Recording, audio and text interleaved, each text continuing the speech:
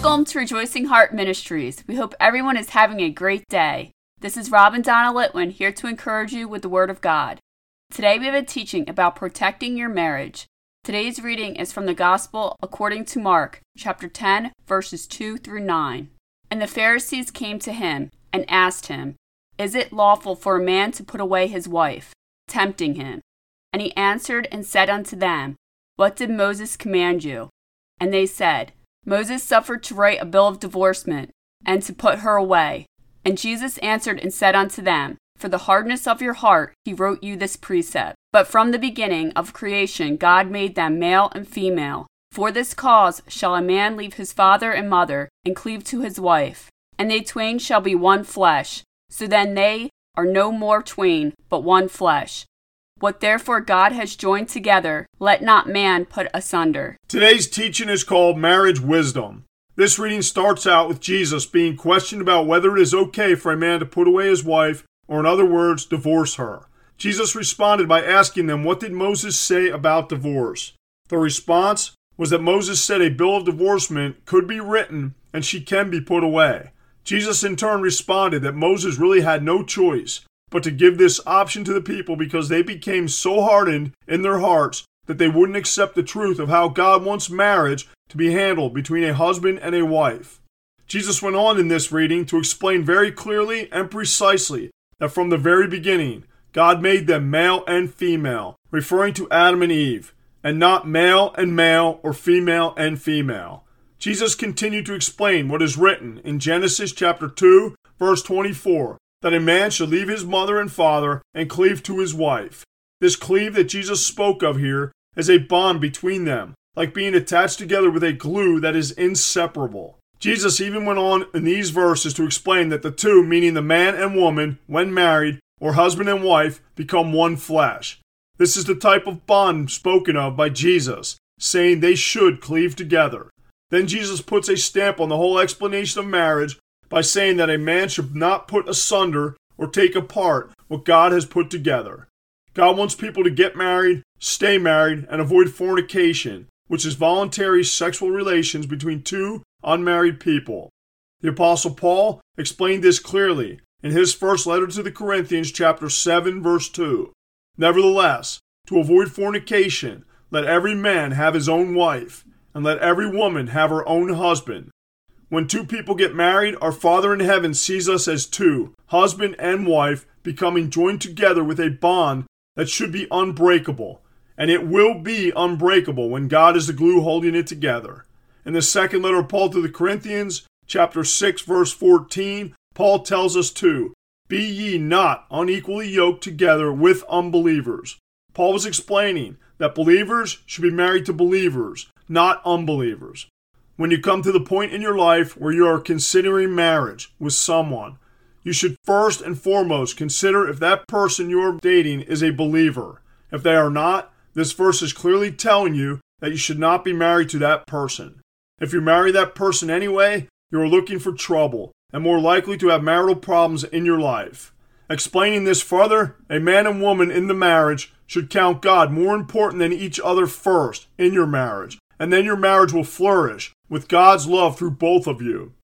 If you are already married to someone, it is very obvious from our reading that you are to cleave to your spouse and never consider divorce unless for reason of infidelity.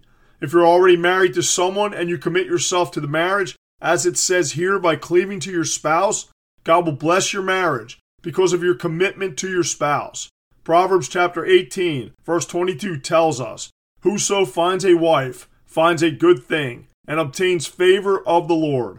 This verse from Proverbs says that when a man finds a woman and marries her, he receives favor from the Lord, or in other words, God will bless your marriage. Many married people over time find that their marriage loses its spice, but this is a lie that only the devil wants you to believe, because the first letter of Peter chapter 5 verse 8 tells you, "Because your adversary, the devil, as a roaring lion, walks about seeking whom he may devour." This verse warns you that the devil is trying to devour everyone he can, and if you look around today, most marriages are being devoured by the devil. The marital destruction begins with a small amount of deception that most people don't even realize is happening to them. Next thing you know, you're looking at someone else and lusting after them. It isn't too long after that, you're arguing with your spouse and starting to think evil thoughts like, it would be better for you with that other person, or you would be better off by yourself. This is only a lie the devil wants you to believe. This is devilish deception at its best, making you believe the grass is greener on the other side of the fence. Just face it, that this is just lustful thoughts of someone else because evil deception caused you to forget why you married your spouse in the first place. Recognizing this deception and rejecting it in the name of Jesus is the greatest thing you can do to keep your marriage on solid ground. I can tell you that this deception attacked our marriage to a point that when God finally got through to me, making me realize how bad the deception was coming against me, I literally had to pray to God to show me how beautiful my wife is to stop the deception and save our marriage. If you consider this deception and truly look at the person you are lusting after, you will notice one very obvious thing about that person. That person has, or deceivingly has, the exact same look and features that made you desire your own spouse in the first place. The devil uses the things that appeal to you the most about your spouse, and he'll use them against you to make you think someone else is better than what you already have. This is not greener grass. It is a complete lie. When you finally get with that person you are lusting after, and the lust dust settles, it is not ever what you thought it would be. Don't let this happen to you or your marriage. When you have that lustful thought about being with someone else or being by yourself, cut it off with this verse from 2 Corinthians chapter 10, verse 5.